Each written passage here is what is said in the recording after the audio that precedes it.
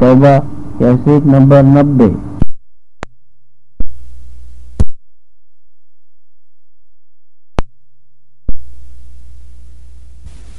اللهم صل على سيدنا محمد وعلى آل سيدنا محمد كما صليت على إبراهيم وعلى آل إبراهيم في العالمين إنك حميد مجيد.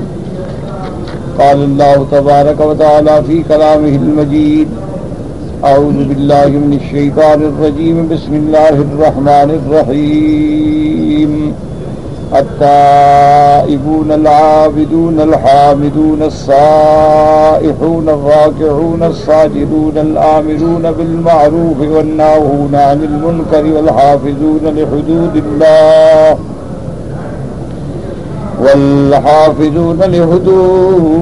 الله وبشر المؤمنين.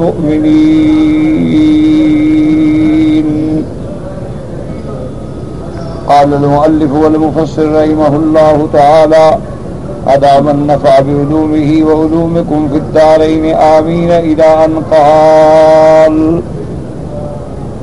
هذا نعت المؤمنين الذين اشترى الله منهم أنفسهم وأموالهم بهذه الصفات الجميلة والخلال الجليلة: التائبون من الذنوب كلها، التاركون للفواحش، العابدون القائمون بعبادة ربهم، محافظين عليها وهي الأقوال والأفعال، ومن أخص الأقوال الحمد، ولهذا قال الحامدون. ومن أفضل الأعمال الصيام، وهو ترك الملازم من الطعام والشراب والجماع، وهو المراد بالسیاحت ها هنا.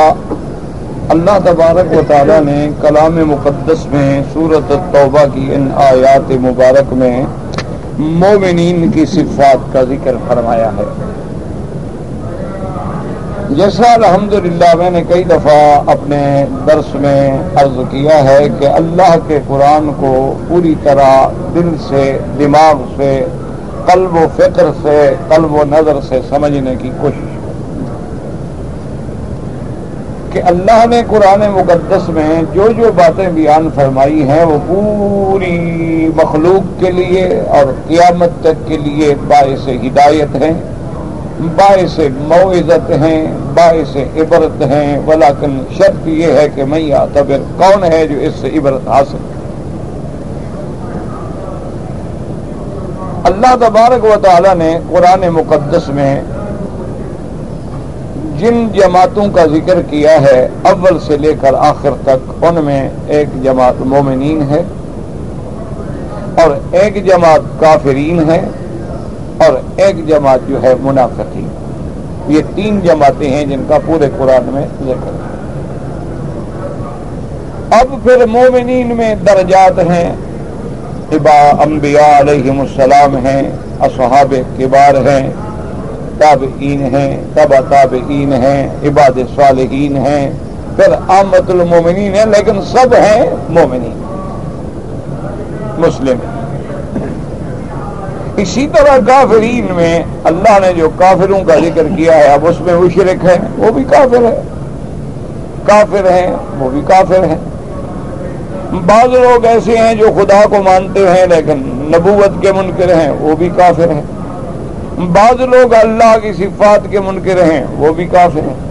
مقصد یہ ہے کہ پھر کفر و شرک کے جتنے انواع ہیں وہ گویا اسی کفر میں آ گئے.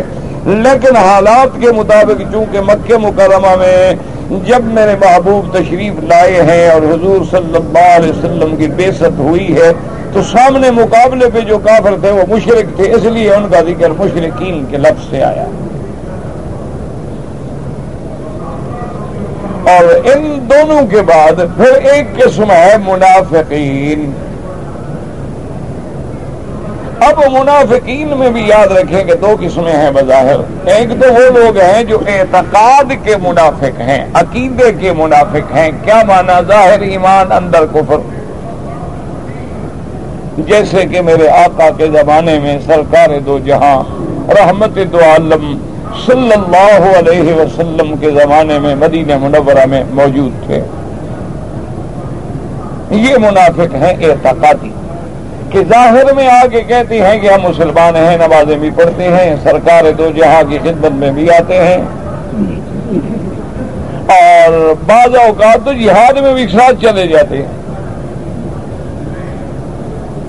لیکن اندر سے کافر ہیں، جن کے بارے میں اللہ نے ذکر کیا ہے، بار بار اللہ نے قرآن پاک کی مختلف صورتوں میں ذکر فرمایا ہے کہ ان المنافقین یخادعون اللہ وہو خادعهم، کہیں اللہ نے ان کی جزا ذکر کی ان المنافقین فی الدرک الاسفل من النار، کہیں اللہ نے ان کی کیفیات کا ذکر کیا کہ اذا لقوا الذین آمنوا قالوا آمنا وَإِذَا خَلَوْا إِلَى شَيَاطِينِهِمْ قَالُوا إِنَّا مَعَكُمْ إِنَّمَا نَحْنُ مُسْتَهْزِئُونَ۔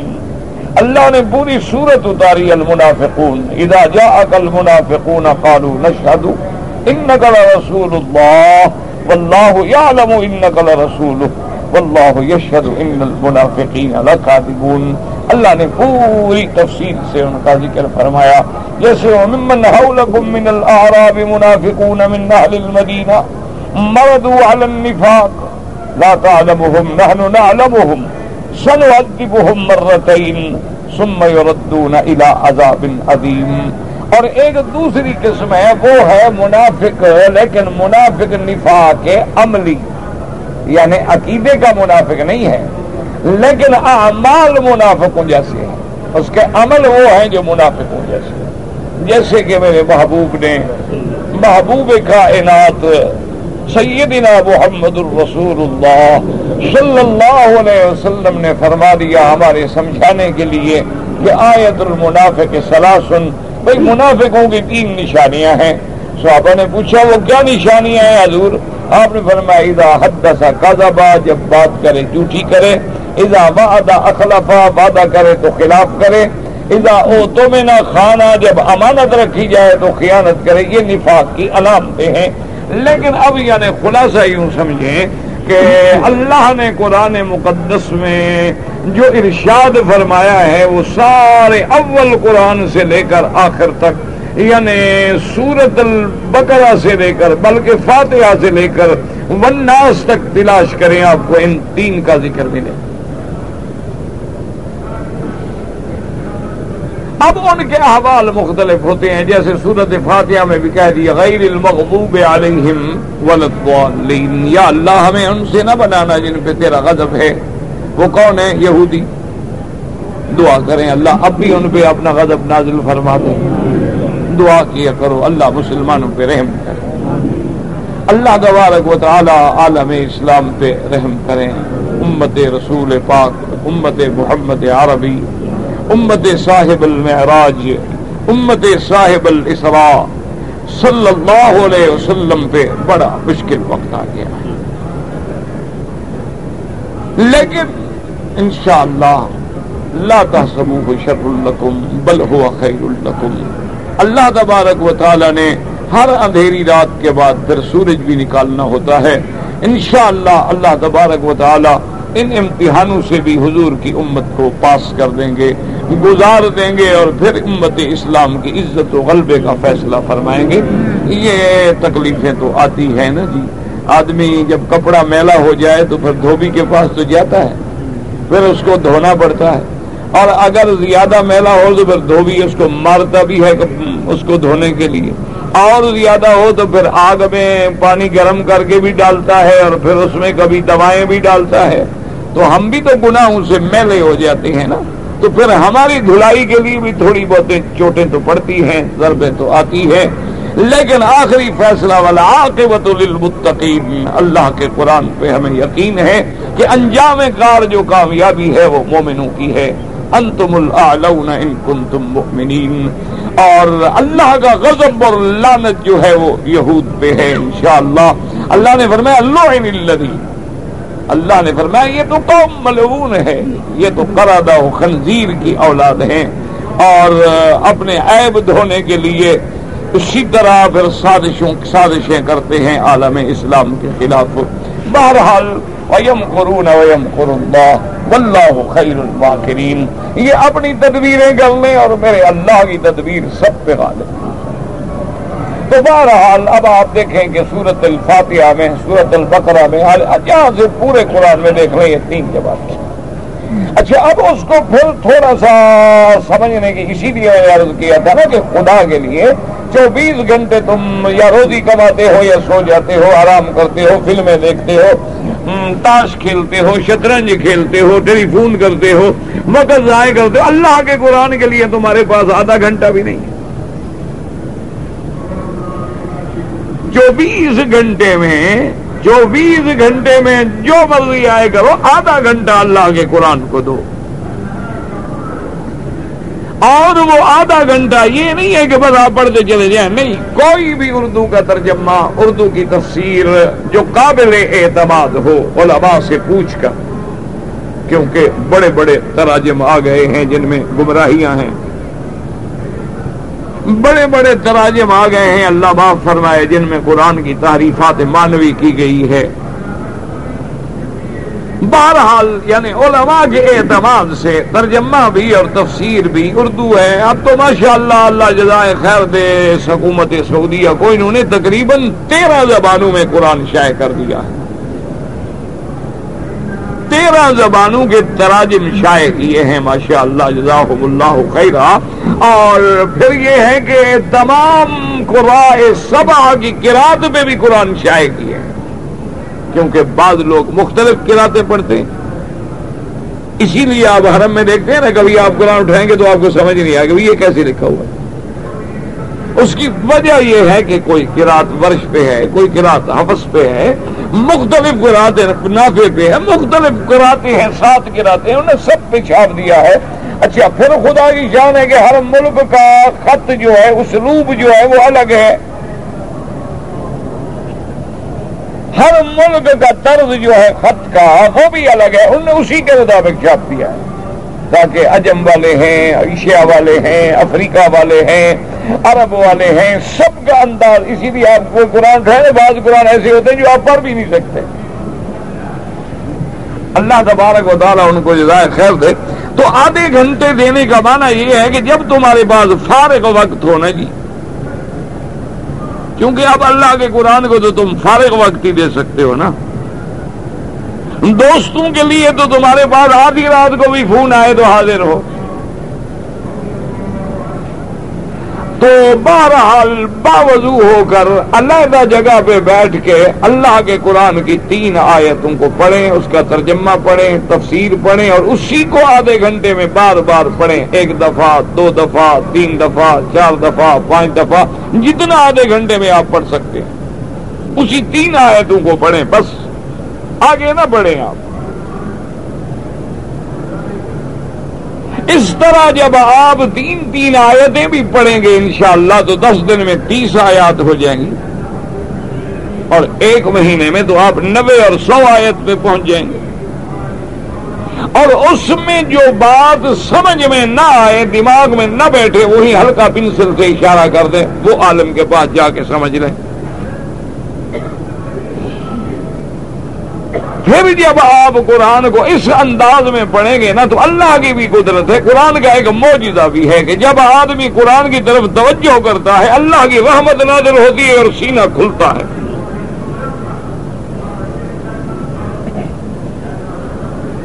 اللہ پھر انشراح صدر کر دیتے ہیں۔ دیکھا نہیں کہ 7 سال کے بچے ہیں پورا قرآن یاد ہے؟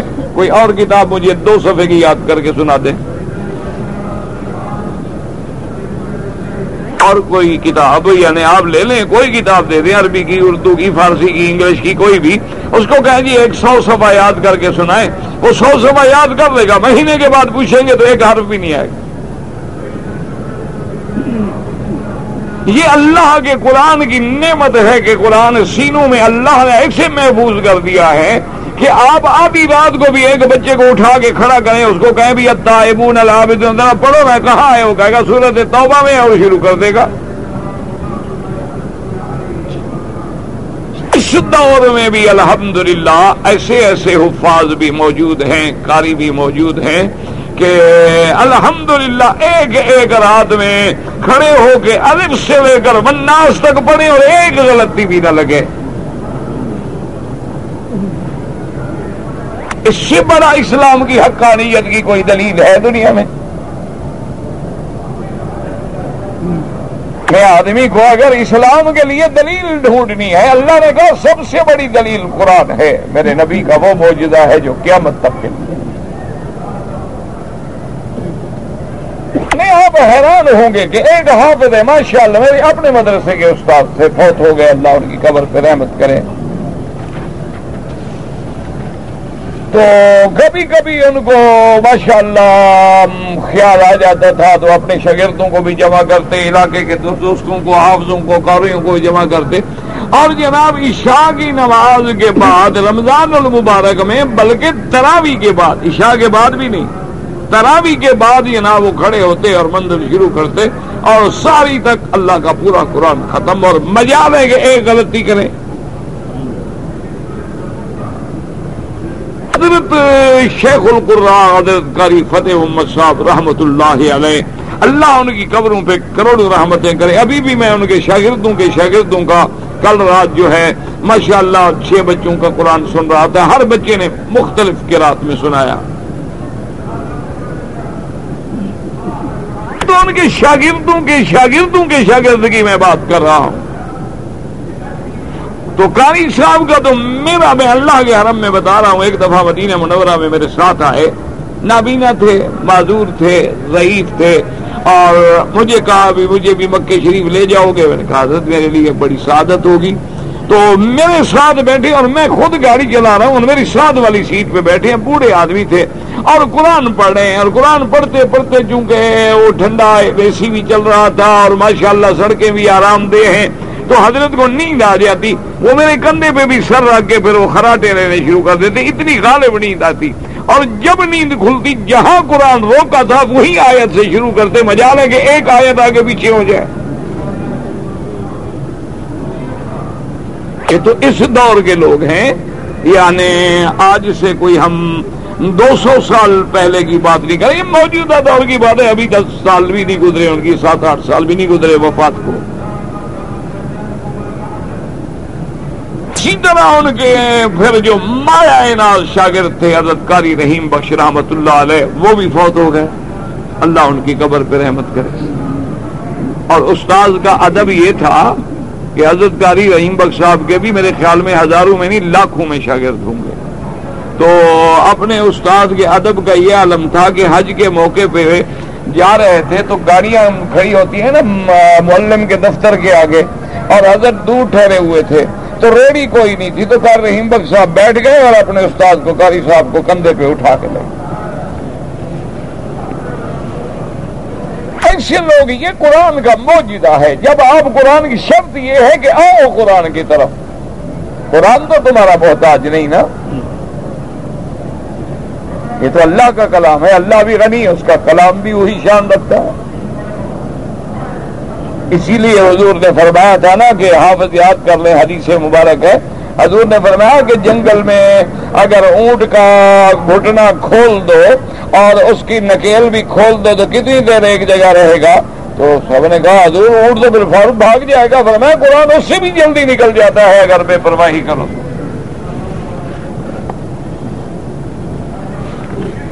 اگر حافظ قرآن بڑا پکا حافظ ہو، پڑھے ہی نہ قرآن، تو قرآن کو کیا ضرورت ہے پھر؟ تو اس لیے آدھے گھنٹے میں قرآن میں غور کریں، تدبر کریں، اور پھر اس طرح سوچیں کہ اللہ نے جو واقعات بیان فرمائے ہیں یہ کوئی قصہ کہانی تو ہے نہیں، یہ کوئی جغرافیہ ہے۔ اور غور کریں کہ قرآن نے جو صفات بیان کی ہیں کہ مومنوں کی یہ صفات ہیں، کافروں کی یہ صفات ہیں، منافقوں کی یہ صفات ہیں، اور یہ کیوں کی ہیں کہ ہم پھر اپنا امتحان کریں کہ ہمارے اندر مومنوں کی جو اللہ نے قرآن میں صفتیں لکھی ہیں ہمارے اندر کتنی ہیں۔ اسی طرح اللہ نے جو کافروں کی صفتیں لکھی ہیں کہیں وہ تو نہیں آ گئی ہم میں؟ اللہ تبارک و تعالیٰ نے جو منافقین کی صفات کا ذکر کیا ہے کہیں ہمارے اندر وہ تو نہیں آ گئی؟ اس لیے قرآن پاک میں غور کریں، اللہ نے کیسے قرآن پاک میں ایک ایک لفظ جو ہے نا وہ موتیوں میں جڑا ہوا ہے اور قیامت تک کے لیے وہ محفوظ ہے. شرط یہ ہے کہ اللہ کے قرآن کو کوئی سمجھنے والا ہو. یہ افسوس ہے، بدقسمتی سے کہنا پڑتا ہے کہ ہم نے قرآن کو صرف قرآن اس لیے سمجھا ہے کہ بیمار ہو جائے تو لکھ کے پلا دو، اور کوئی مولوی قرآن کھول کے فال بھی بتا دیتے ہیں. بعض لوگوں نے محض اپنی روٹی کا ذریعہ بنایا ہے کہ جب بندہ مر جائے تو مولوی قرآن لے کے پہنچ جاتا ہے، بخشوانے کے لیے اوپر پھیر رہا ہوتا ہے مردے کے. زندگی میں پڑا نہیں، اب مردے کو بخشوا رہا ہے. اور اگر کوئی بڑا آدمی مر جائے تو 4-5 حافظ کرائے کے لے کے قبر پہ بٹھا دو. یہ کوئی گاڑی پہ جانا ہے، کوئی موٹر پہ بیٹھنا ہے، تو قیامت کا سفر ہے. یہ تو کرایہ والوں سے نہیں حاصل ہوتا. دیکھیں کہ اللہ نے پہلے فرمایا کہ بھی میں نے مومنوں کے ساتھ ایک سودا کیا ہے کہ جان مال دے دیں جنت لے لیں. اب جن کو ان سودوں پہ یقین تھا،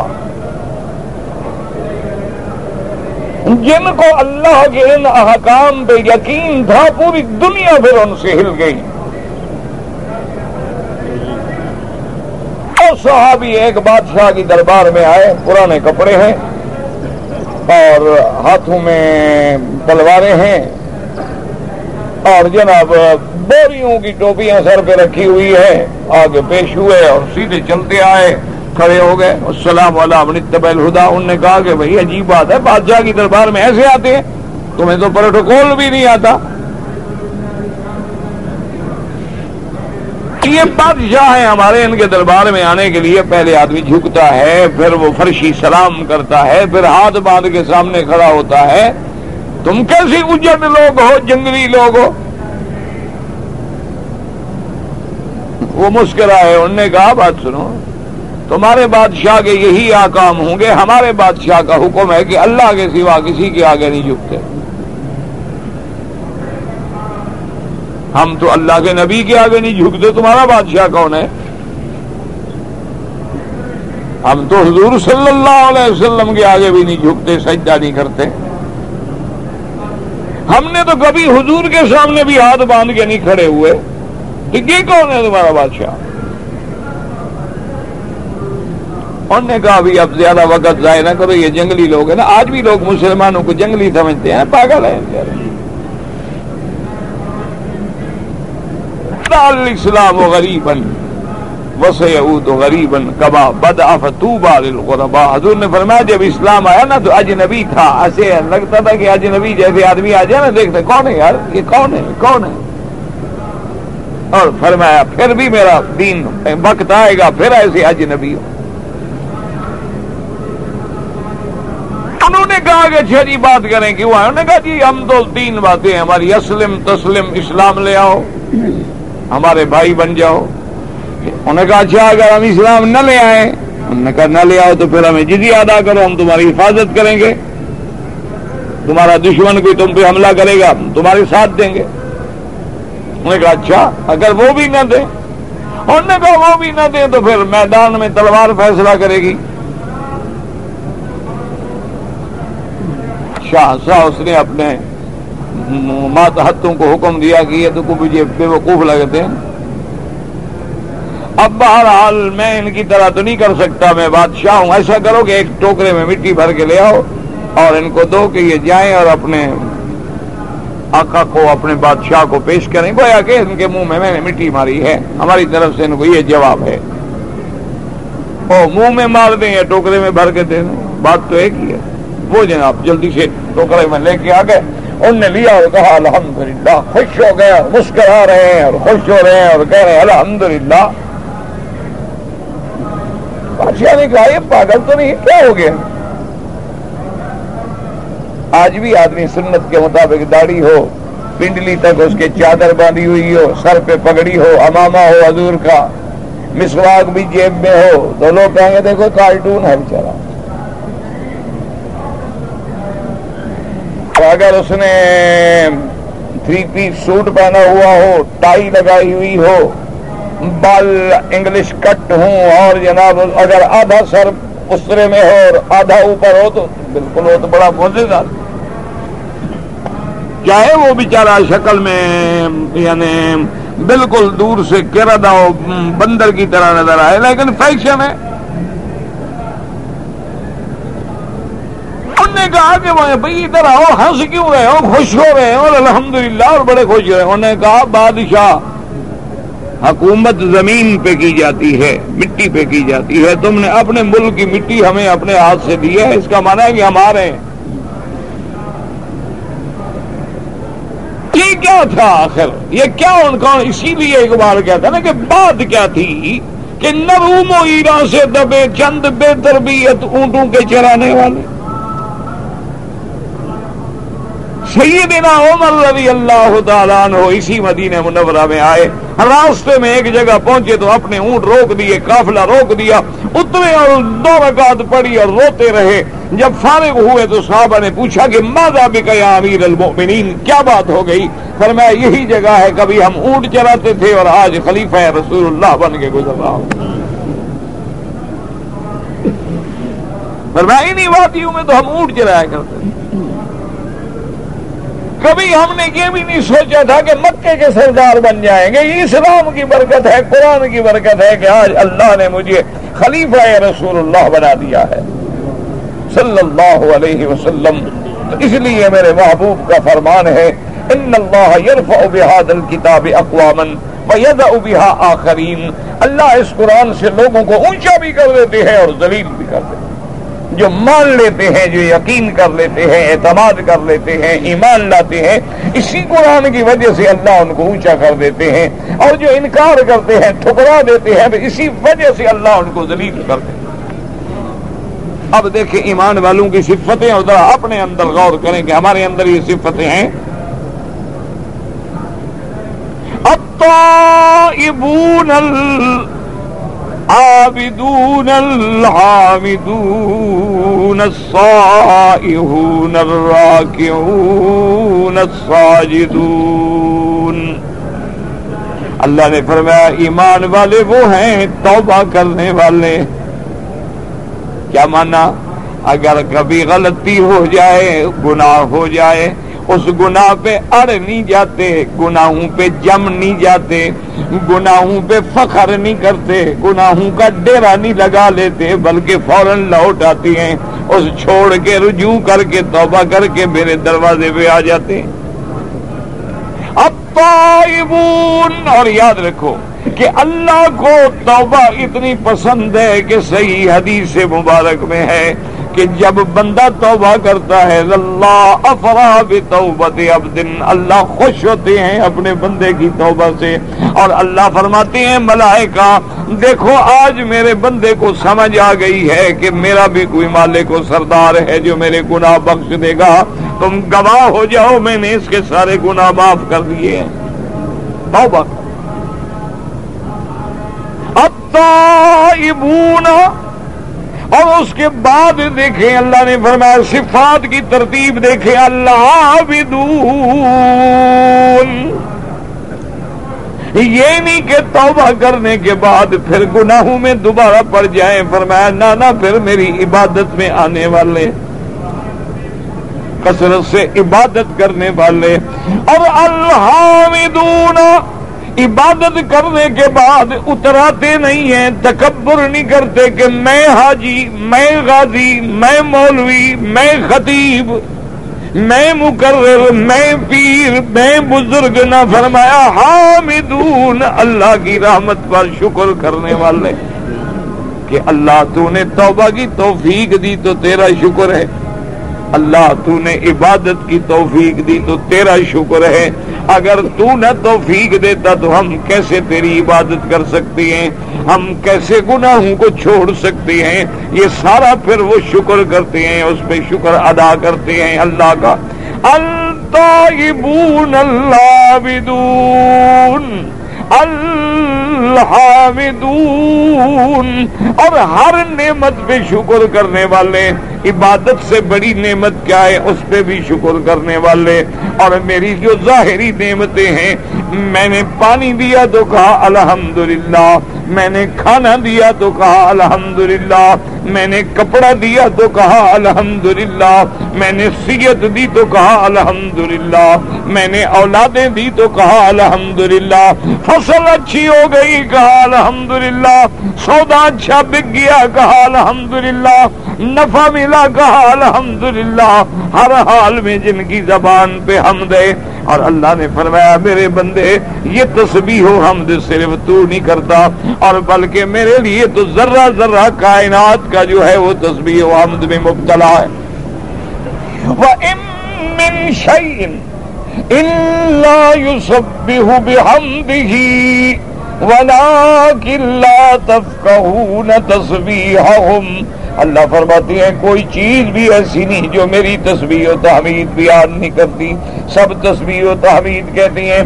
اب اللہ نے صفتیں بیان کی، التائبون پہلی صفت، العابدون دوسری صفت، الحامدون، السائحون۔ سائحون کے معنی میں دو ترجمے ہیں مفسرین کرام کے۔ بعض علماء فرماتی ہیں سائحون سیاحت سے ہے، اس کا مطلب یہ ہے کہ جہاد کرنے والے، جیسے کہ حضور نے فرمایا سیاحت امتی الجہاد فی سبیل اللہ، میری امت کی سیاحت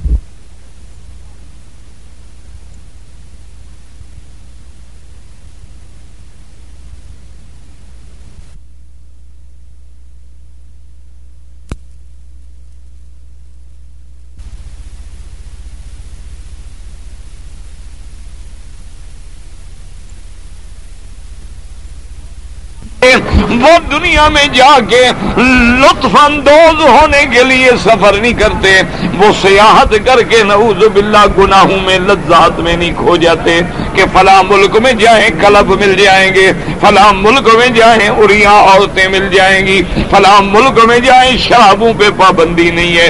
نہ فرمایا سیاحت امتی الجہاد فی سبیل اللہ، میری امت تو اگر نکلتی ہے وہ بھی جہاد کے لیے، اب جہاد تقریر کے لیے ہو، اب وہ جہاد قلم سے ہو، اب وہ جہاد زبان سے ہو، اب وہ جہاد مال سے ہو، یا وہ جہاد کا حقیقی نقشہ ہو جو پچھلی آیت میں پڑھ چکے ہیں، یقتلون و یقتلون، اللہ کے راستے میں مارتے بھی ہیں پھر مر بھی جاتے ہیں، اور وہ مر کے بھی زندہ ہو جاتے ہیں، کافر مار کے بھی مر جاتے ہیں۔ مسلمان کو تو شکست ہوتی نہیں نا، مسلمان کو کون ہرا سکتا ہے؟ وہ تو مر کے بھی حیات جاویدانی پہ آ جاتا ہے کہ اللہ تبارک و تعالی نے فرمایا میرے راستے میں مرنے والوں کو تو مردہ بھی نہ کہو۔ میرا اللہ ہمارے سامنے تو ریزہ ریزہ ہو گئے، ٹکڑے ٹکڑے ہو گئے، پرزے اڑ گئے ان کے، اللہ نے فرمایا تمہیں کیا پتا وہ میرے پاس زندہ ہے۔ وَلَا تَقُولُوا لِمَنْ يُقْتَلُ فِي سَبِيلِ اللَّهِ أَمْوَاتٌ بَلْ أَحْيَاءٌ وَلَٰكِن لَّا تَشْعُرُونَ۔ اللہ نے فرمایا تم ان کی حیات کو نہیں سمجھ سکتے ہو، تیری آنکھیں اسی دنیا تک محدود ہیں، تیری نظریں صرف اسی زندگی تک محدود ہیں، تمہیں کیا پتا برزخ کیا ہے، عالم آخرت کیا ہے، تمہیں کیا پتا کہ شہید کا کیا مقام ہے۔ حضور پاک نے اپنی آنکھوں سے جب اللہ نے میرے نبی کا پردہ آنکھوں سے ہٹا دیا، حضور نے فرمایا میں دیکھ رہا ہوں کہ جعفر اللہ کے فرشتوں کے ساتھ اڑ رہے ہیں۔ تو اللہ جن کو دکھاتے ہیں پھر تو دکھا دیتے۔ اللہ اکبر، تم ہم آج مر جائیں تو کوئی مولوی کرائے پہ آگے ہمیں نہلائے گا نا، وہ بھی کرایہ والا ہوگا، وہ بھی بیچارہ یہی امیدیں لے کے۔ بہت کم لوگ ہوتے ہیں جو اللہ کے لیے کسی کو نہلا دیتے ہیں کہ چلو یار مسلمان فوت ہو گیا غسل دے دو۔ ہم تو اتنے بے ہوش ہو گئے نا، مسلمان بھوکوں مر جائیں، مسلمان دبا ہو جائیں، مسلمان بربا، ہمیں تو احساس ہی نہیں، ضمیر بھی نہیں، ہمارا تو ضمیر بھی نہیں جاگتا۔ مسلمان فاقوں سے مر رہے ہیں، فاقوں سے، کھانے کو نہیں ملتا، پانی نہیں ملتا، بچوں کو دودھ نہیں ملتا، ماؤں کے سینے خشک ہو گئے ہیں اور تمہارے ماشاءاللہ شام کو 10 کھانوں کی ڈشیں لگتی ہیں. ہم بھی مسلمان ہیں. بس دعا کرو اللہ کلمے کی وجہ سے معاف کر دے. تو اب جناب اندازہ کریں کہ اللہ نے فرمایا کہ تمہیں کیا پتا ہے, تم سمجھ ہی نہیں سکتے ہو اس حیات کو, تمہاری تو نظریں محدود ہیں. دوسرے مقام پر احیاء, میرے اللہ کے قرآن میں ایک جگہ تو فرمایا وہ زندہ ہے, تم سمجھتے نہیں. اچھا دوسری جگہ آدمی سمجھ سکتا تھا کہ اللہ نے ایسے فرما دیا ہے تکریم کے لیے, عزت کے لیے, شرف کے لیے, جیسے ہم بھی کہہ دیتے ہیں نا کہ بڑے بڑے بزرگ علماء فوت, بابا یہ نہ سمجھو خیر ہے, ان کا مشن زندہ ہے, ان کا کام زندہ ہے, ان کا مدرسہ قائم ہے, ان کا مسئلہ قائم ہے, بابا وہ زندہ ہے. اس نے بھی اللہ نے فرمایا احیاء عند ربہم یرزقون. رزق کی ضرورت تو زندہ کو پڑتی ہے نا, مردے کو بھی کبھی روٹی کھلائی آپ نا. جب آپ کا ہمارا کوئی بھائی مر جائے تو اس کو بھی کوئی ذرا پراٹھے چراٹھے پکا کے کھلاتے ہو, چلو یار آخری دن جا رہا ہے آج تو اچھی روٹی کھا لینا. تو رزق کی جو علامت ہے کھانا جو ہے یہ تو زندہ کی ہے. اللہ نے فرمایا وہ تو میرے یہاں رزق کو مزے کر رہے ہیں, جنت کے رزق بھی کھا رہے ہیں. صرف فرضی کلامی زندہ نہیں, صرف لفظی طور پہ زندہ نہیں, صرف مجازی طور پہ زندہ نہیں, وہ تو میرے بعد رزق نعمتیں کھا رہے ہیں. اور تیرا میرا غسل مولوی کر دے گا, کوئی کرایہ والا کر دے گا. اور شہید کا مقام یہ ہے کہ ایک بی بی پردہ کر کے کھڑی ہے. حضور نے پوچھا کیا بات ہے بیٹی؟ فرمایا یا رسول اللہ میرے شوہر کو غسل کی ضرورت تھی, جنابت کی حالت میں تھے, غسل کے لیے بھی نہیں روکے, جہاد میں آ گئے, میں نے سنا ہے شہید ہو گئے ہیں, ان کو غسل دے دیں. حضرت حنزلہ رضی اللہ تعالیٰ عنہ, حضور پاک نے فرمایا بیٹی تجھے مبارک ہو, تیرے شوہر کو, میرے صحابی کو اللہ نے فرشتے بھیجے ہیں غسل دے رہے ہیں. ایسی خوش نصیب بیویاں ہوں گی جن کے شوہروں کو غسل ملائکہ دیتے ہوں. ہاں جی, ہمارے تو غسل کہاں ہوتے ہیں, کلب میں یا پب میں. اللہ اکبر, یہ ہے خوش نصیب بیویاں کہ اللہ کے نبی فرما رہے. اور صحابہ کہتے ہیں, دیکھو ایمان دیکھو نا صحابہ کا, ان نے جب سنا جو حضور کہہ رہے ہیں کہ اس کو فرشتوں نے غسل دیا ہے, صحابہ دوڑ پڑے اور دیکھیں یہاں وہ خوش نصیب کون ہے. کہتے ہیں جب ہم حنزلہ کی لاش کے پاس آئے اس کے بالوں سے تازہ پانی ٹپک رہا, یعنی حقیقتاً غسل دیا گیا, یہ نہیں کہ مجازن. یہ تو نہیں کہ جب اللہ نے کہا فرشتوں کو میرا بندہ پاک ہے, ورنہ شہید کو تو غسل دیا نہیں جاتا تاکہ وہ اسی خون کے ساتھ قیامت میں کھڑا ہو اللہ کی دربار میں. تو اس لیے اللہ تبارک و تعالیٰ کہ میری امت کیا ہے, سائحون یعنی مجاہد. یا بعض علماء نے فرمایا سائحون مانا روزے رکھنے والے, صائمون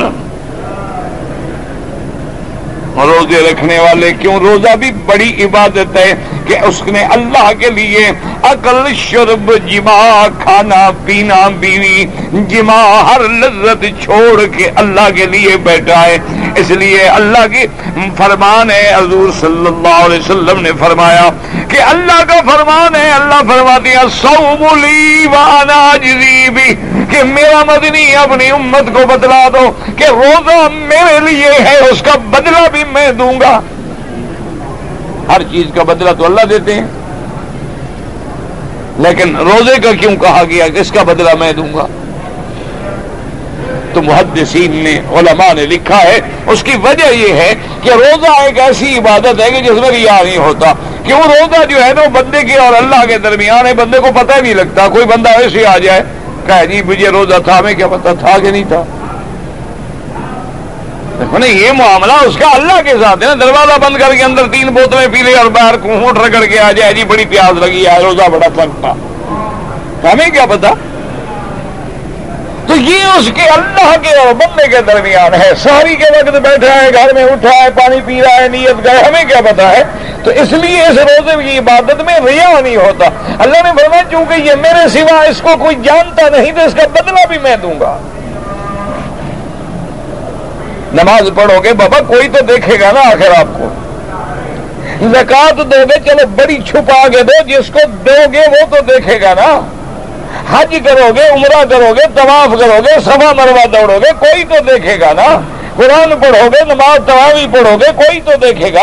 चलो तहज्जुद पढ़ो, कोई ना देखे, घर में तो कोई देख लेगा, या कभी ना कभी तो कोई देख लेगा। रोजे को कौन देखता है मासी वाला के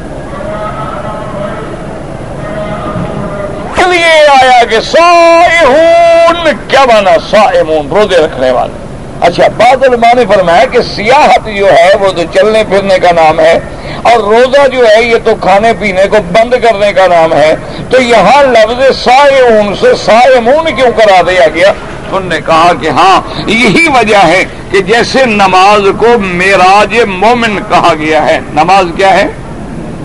मोमिन के लिए मेराज है कि नहीं? तुम तो सिर्फ 27 को मेराज मनाते हो ना, नमाजी रोज मनाते हैं। मेराज वाली रात हजूर को क्या तोहफा मिला? तो जो नमाज नहीं पढ़ता 27 को झंडियां लगा ले तो वो पक्का आशिक हो गया। असल तो मेराज मनाने वाला वो मोमिन है जो 5 वक्त की नमाज पढ़ा है, तहज्जुद पढ़ा है, इशराक पढ़ा है, वाबीन पढ़ा है, हुजूर के मेराज को याद कर रहा है, और वही लफ्ज पढ़ रहा है जो मेराज में हुजूर ने कहे, जो अल्लाह ने कहे। हुजूर पाक ने अत्तहियातु लिल्लाहि वस्सलावातु वत्तय्यिबात, अल्लाह ने कहा अस्सलामु अलैका अय्युहन नबी व रहमतुल्लाहि व बरकातुहू। अब देखें, जो नमाज पढ़ा है वो उसी मेराज वाले मंजर को सामने रखे हुए, इसलिए हजूर ने फरमाया कि मोमिन की नमाज मेराज है। और मोमिन की नमाज जो असल नमाज है वो तो ये है कि अंता अबुदल्लाह का अन्नका तरा, तुम ऐसे नमाज पढ़ो कि गोया खुदा को देख रहे हो। तो इसलिए बाज़ उलमा ने फरमाया कि जब बंदा रोजा रखता है ना, अब बीवी से कट गया, जिमा से कट गया, लज्जात से कट गया, पानी से कट गया, खाने से कट गया, मैदा ठीक हो गया, अंदर ठीक हो गया, तो अब गोया उसका दिमाग जो है वो अल्लाह की नेमतों में फिक्र कर रहा। अब कुव्वत मलकियत आ गई है और कुव्वत हैवानियत खत्म हो गई। कुव्वत बहीमियत जो थी ना, शाहवानियत की, वो खत्म हो गई। तो कायदा है, और जब कुव्वत मलकिया आएगी तो मलक की तो परवाज ऐसी है ना कि वो तो आसमानों से जमीन पे आ जाता है, जमीनों से आसमान में चला जाता है।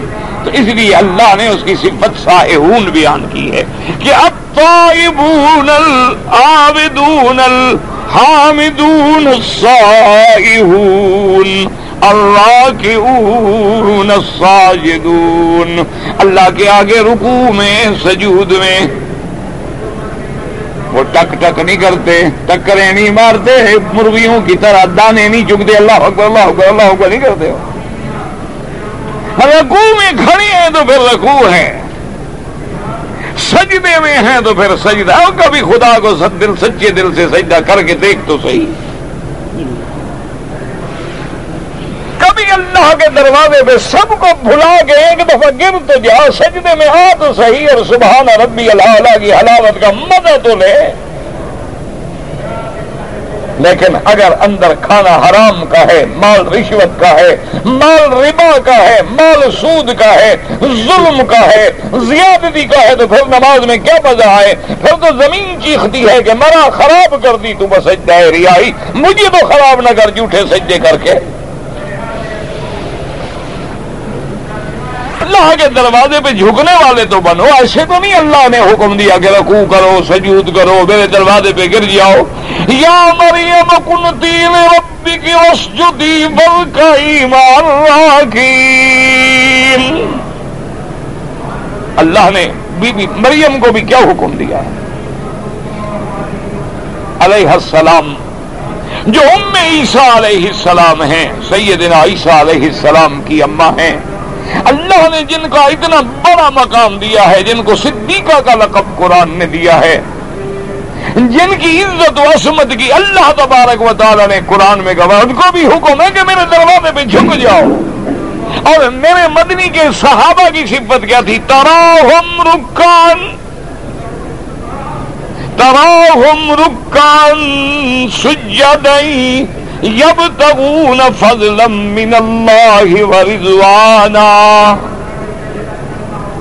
اللہ نے فرمایا کہ میرے مدنی کے صحابہ کو جب دیکھو یا رکوع میں ہے یا سجود میں ہے. بی بی عائشہ فرماتی ہیں حضور صلی اللہ علیہ وسلم جب نماز کی تہجد کے لیے کھڑے ہوتے، چھوٹا سا حجرہ ہے، میں آگے لیٹی ہوتی، میں تھوڑی ٹانگیں سیدھی کر کے سو جاتی تاکہ میں ذرا آرام کر لوں. کتنی لمبی قرات کرتے ہیں حضور. تو انہیں بھی کبھی ایسے تہجد پڑھی ہے؟ تمہاری تہجد تو ماشاءاللہ 5 منٹ مل جائے نا 8 رکعتیں پڑھ لو. بتایا حضور کی تہجد کیسے تھی؟ سورت بقرہ جانتے ہو کتنی بڑی ہے؟ سورت بقرہ، سورت آل عمران، سورت نساء ایک رکعت میں پڑھی ہے کبھی تہجد ایسے؟ اور قرآن نبی کیسے پڑھتے تھے؟ جیسے تم پڑھتے ہو یعلم ترم یعلم ترم یعلم ترم، پتہ نہیں لگتا کیا پڑھ رہے، ایسے پڑھتے وَرَتِّلِ الْقُرْآنَ تَرْتِيلًا. میرا مدنی تو ترتیب سے قرآن پڑھتے، ایک ایک آیت موتی کی طرح گرتی.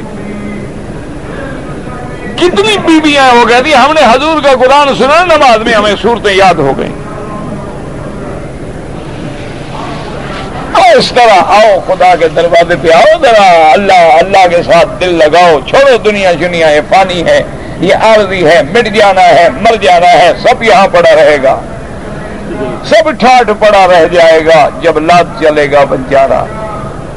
یہ دنیا سے کیا دل لگا رہا ہے؟ چھوڑو فانی چیزوں کو، گندی چیزوں کو. دنیا میں وہی حاصل کرو جو تیرے دین کے کام آئے. اب اس کے بعد فرمائے کہ یہ مومن ہوگا راکعون ساجدون، اور آگے کے الآمرون بالمعروف، بھلائی کا حکم کرنے والے. تم نے بھی کبھی بھلائی کا حکم کیا ہے؟ تم نے بھی کبھی تبلیغ کی ہے؟ یہ تو مومن کی صفت ہے. اچھا یہ نہیں کہ اچھا بھلائی کا حکم کرتے رہو. اللہ نے فرمایا نہ میرا مومن تب مومن بنتا ہے وَالنَّاهُونَ عَنِ الْمُنْكَرِ، اور برائی سے روکنے والے. صرف بھلائی کا کہتے رہو پھر تو جھگڑا کوئی نہیں ہوتا نا. جھگڑا تب ہوگا نا جب برائی سے روکو گے. لوگوں کو صرف یہ کہ اچھا بھائی نماز پڑھو، کہ اچھا جی ٹھیک ہے انشاءاللہ پڑھیں گے. لیکن جب اس سے کہو کہ جناب سگریٹ نہ پیو، داڑھی نہ منڈاؤ، قبر پہ سجدہ نہ کرو، 11ویں کے دودھ نہ پیو، اب آیا جھگڑا، اب ڈنڈا چلا، وہاں بھی ہو گیا. جب دونوں چیزیں نہیں ہوں گی نا، گاڑی ایک پہیے سے نہیں چلتی، کبھی دونوں پہیے لگے، امر بھی ہو نہی بھی ہو، دونوں پہیے لگیں گے. اس لیے فرمایا کنتم خیر امت اخرجت للناس تأمرون بالمعروف وتنہون عن المنکر. اللہ نے فرمایا تم ساری امتوں میں سے بہتر امت ہو. حضور نے فرمایا جب قیامت میں اٹھو گے تو 70 امتوں میں سے سب سے بہتر امت محمد مصطفیٰ کی ہوگی. دعا کر اللہ ہمیں بھی حضور کی امت میں صحیح معنی میں قائم و دائم رکھے، اور حضور کی امت میں حضور کی سنت پہ، حضور کے دین پہ، حضور کی شریعت پہ، حضور کی محبت میں، ایمان پہ خاتمہ نصیب فرما دے. دل سے دعا کیا کریں، اور حضور کی امت کے لیے، حضور کی ماننے والوں کے لیے، کلمہ پڑھنے والوں کے لیے رات دن جو ہے نا اللہ کے دروازوں پہ گر جاؤ، رب منا لو، سارے مسئلے حل ہو جائیں گے. سمجھتے ہیں کہ اسلحے کے زور پہ لڑائی ہوتی ہے، کہتے نہیں اللہ راضی ہو تو سارے مسئلے حل ہو جائیں گے. ہم تو اللہ کو راضی کرنے کا سبق دیں گے.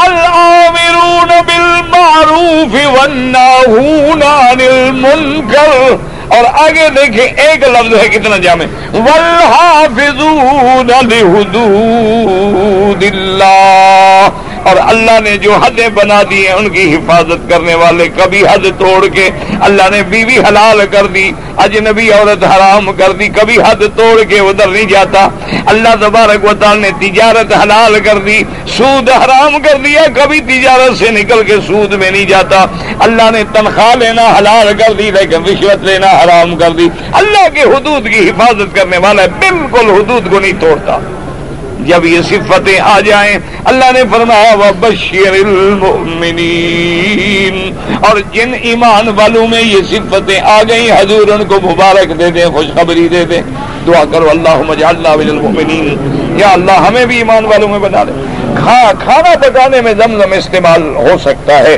عورت بیلٹ یعنی یا تو یہ ہے نا کہ اوپر عورتیں بعض جو ہیں زینت کے لیے بیلٹ باندھ لیتی ہیں لیکن اگر وہ اپنے شوہر کو دکھانے کے لیے زینت اختیار کرے تو جائز ہے یہ تو نہیں کہ بیلٹ باندھ کے لوگوں کو دکھاتی پھرے کہ میری کمر پتلی ہے یہ تو اس کے استعمال پر ہے نا کس کو دکھائے گی بیلٹ باندھ کے اگر وہ اپنے شوہر کے لیے اچھا لباس پہنے اچھا میک اپ کرے سنگار کرے اس کو تو اتنا ثواب ملتا ہے جیسے مجاہد سرحد کی حفاظت کرتے اللہ نے فرمایا اس عورت کو بھی میں مجاہد کا ثواب دیتا ہوں کہ شوہر کو گناہوں سے بچا رہی ہے لیکن اگر جناب وہ شادی پہ جائے پارٹی پہ جائے تو میک اپ سنگار اور شوہر گھر آئے تو معلوم ہو کہ ابھی کوئی بھوت بیٹھا ہے گھر میں پھر چیختی ہیں کہ دیکھو جی مرد دوسری شادی کرتے ہیں تو جب روٹی گھر میں نہیں ملے گی تو منہ تو مارے گا کہیں بیٹی کا نام تھا حدیقہ اگر میں وہ فوت ہو گئی دوسری بیٹی کا وہی نام رکھ لوں کیا ہے نام رکھنے سے آدمی فوت ہو جائے گا کیوں ڈر رہے ہو بھائی نام رکھنے سے فوت ہو جائے گا تو قیامت تک جو سارے نام چلا رہا تو سارے فوت ہو گئے کوئی نام والا بھی نہیں بچا عجیب لوگوں کے خیال ہیں ایک نام رکھا تھا بیٹی مر گئی وہی نام رکھوں گا دوسری بھی مر جائے گی اللہ کے بندے تم جی رہے ہو بیٹی مر گئی تو یہ اب تک ہر کسی کی عمر ہے داڑھی رکھنا سنت رسول ہے صرف سنت رسول نہیں سنت الانبیاء والمرسلین ہے اور اس کا بار بار گٹانا جو ہے وہ گناہ کبیرہ ہے اور آدمی فاسق ہو جاتا ہے سب سے زیادہ برائی یہ لوگ کرتے ہیں قوم لوط والا پھر بڑے بڑے گناہ ہیں یہ بھی بڑے گناہوں میں ہے کبائر میں ہے اللہ بچائے اگر کوئی آدمی اپنا گھر بنائے تو اس کے ہر کونے میں کھڑے ہو کے اذان دے نماز نہ پڑھنا مسجد میں اذان دیتے رہنا گھر میں بس یہ بدعت ہے کوئی اذان شدان دینے کی ضرورت نہیں اگر کوئی آدمی آیا ہے کویت سے ایک عمرہ کر لیا اور عمرہ کرنا چاہے کوئی پابندی نہیں نفلی عبادت ہے جتنا مرضی آئے کریں لیکن جتنے دن اللہ مکے میں رکھے اس عمرے سے طواف زیادہ افضل ہے جو ہمارے رشتہ دار فوت ہو گئے ہاں بالکل ان کے لیے بھی کر سکتے ہیں اگر ایک عورت ہے حافظہ قرآن ہے تراویح کے اندر رمضان میں عورتوں کو سنائے قرآن بالکل سنائے بالکل نفل پڑھائے کوئی بات نہیں ایک مولوی نے فتویٰ دیا ہے کہ یہ بالکل حرام ہے غلط بات ہے عورتوں کا حفظ کرنا جب جائز ہے تو قرآن کو محفوظ بھی تو رکھنا ہے وہ عورتیں آپس میں کھڑی ہو جائیں نفل میں سنائیں ایک دوسرے کو کوئی بات نہیں ایک زمین ہم نے خریدی تھی کہ مکان بنائیں گے جب مکان کی نیت سے خریدی تو زکوٰۃ نہیں ہے پھر حالات ایسے ہو گئے کہ ہمیں بیچنی پڑ گئی ہم نے بیچ دیا اور اسی پیسوں سے ہم نے دوسری زمین رہنے کے لیے لے لی کوئی زکوٰۃ نہیں اگر مسجد عائشہ سے کوئی احرام باندھ کے عمرہ کرے بالکل جائز ہے نہ ہوتا تو حضور کیوں حکم دیتے بہرحال امام ابو حنیفہ اور امام شافعی رحمۃ اللہ علیہ کے نزدیک تو جیرانہ سے کرے وہ مسجد عائشہ سے کرے بعض ائمہ کہتے ہیں اصل عمرہ وہی ہے جو اپنے ملک سے آتے ہوئے میقات سے کرے بعض لوگ جو ہیں کعبے کی طرف پاؤں کر کے بیٹھتے ہیں یہ میرے بھائی ہر ملک کے رواج ہیں بعض ملکوں میں ایسا کر کے بیٹھنا عیب شمار نہیں ہوتا بے ادبی شمار ہی نہیں ہوتی ان کی نیت بے ادبی نہیں ہوتی اور بعض ملکوں میں جہاں بے ادبی ہے وہ نہ کرے ہر ملک کے اپنے اپنے رواج ہیں اگر کوئی آدمی امام کے رکوع میں جانے سے پہلے جھک جائے گناہگار ہے. امام سے سبقت نہ کریں کہ امام سے پہلے. حضور نے فرمایا جو بندہ امام نے سارا بھی سجدے میں نہیں اٹھایا پہلے اٹھا لے, فرمایا اللہ اس کے چہرے کو گدھے کا چہرہ بنا دے. امام تو ہوتا اسی لیے ہے کہ اس کی اتباع کی جائے, اس کی پیروی کی جائے. اب لوگ جو ہیں 2 راتوں میں قرآن پڑھتے ہیں, افضل یہ ہے کہ 3 راتوں میں ختم کیا جائے. ویسے کبھی کبھی اگر اس نے پڑھ لیا تو بعض صحابہ سے بھی ایک رات میں قرآن پڑھنا ثابت ہے.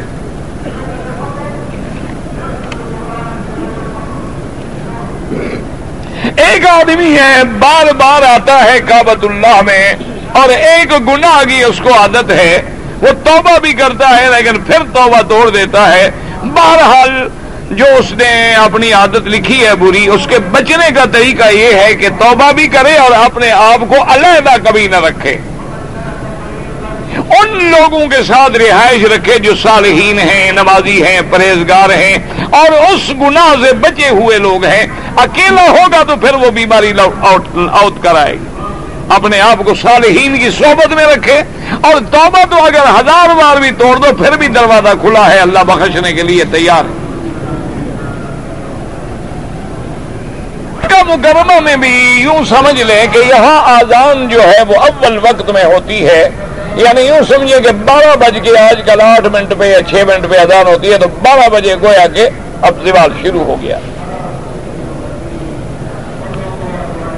حضرت حسین رضی اللہ تعالیٰ عنہ کے بارے میں جب قرآن میں آیت آئے گی تو میں بھی بیان کروں گا. آیت جو نہیں آ رہی, جب آیت آ جائے گی نا کربلا کی تو بیان کریں گے انشاءاللہ. آپ کو ملے تو مجھے ڈھونڈ کے بھیج دیں. اللہ کے بندے کے اہل بیت بھی ہمارے آنکھوں کے نور ہیں اور صحابہ بھی نور ہیں. کون مسلمان ہے جو اہل بیت کا انکار کرے؟ کون مسلمان ہے جو حضرت حسین کی شہادت کا منکر ہے؟ کوئی ایسے آدمی وہ تو مسلمان بھی نہیں ہو سکتے. لیکن یہ تو نہیں نا کہ بھی آدمی ایسے کیسے بیان کرے. جب کوئی موضوع آتا ہے, آیت آتی ہے, کوئی مقام آتا ہے, کوئی حدیث مبارک آتی ہے تو اس ضمن میں بات ہو جاتی. عورت کا رئیس بننا اسلام میں اجازت نہیں ہے.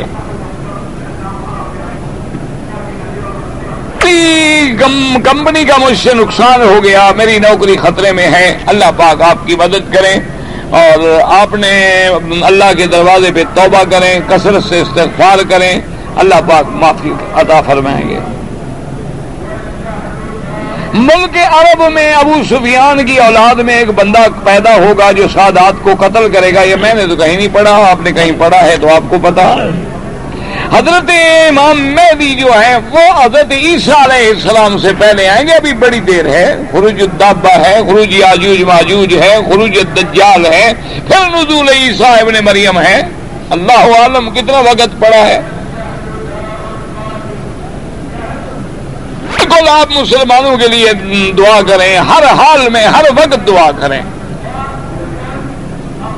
انگوٹھی پہنے ہوئے اگر ہم نماز پڑھیں, اگر انگوٹھی چاندی کی ہے مرد کے لیے وہ تو سنت ہے, اور سونے کی نہ پہنے. عورت کے لیے سونے کی بھی جائز ہے, چاندی کی بھی جائز ہے, نماز بھی پڑھے, زیور پہنے, نماز پڑھے, کوئی منع نہیں.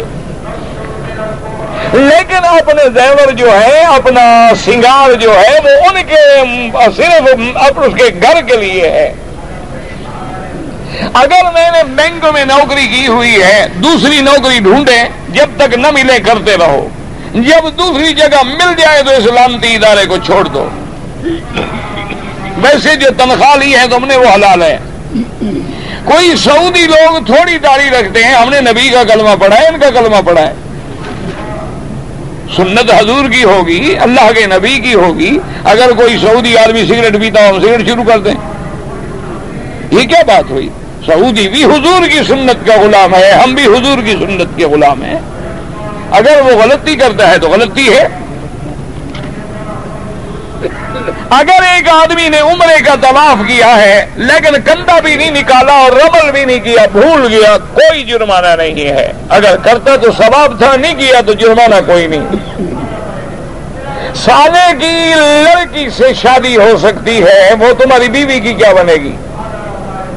مجھے رشتے آتے نہیں، اس لیے پہلے وضاحت سے لکھیں پھر میں سمجھا سکوں گا۔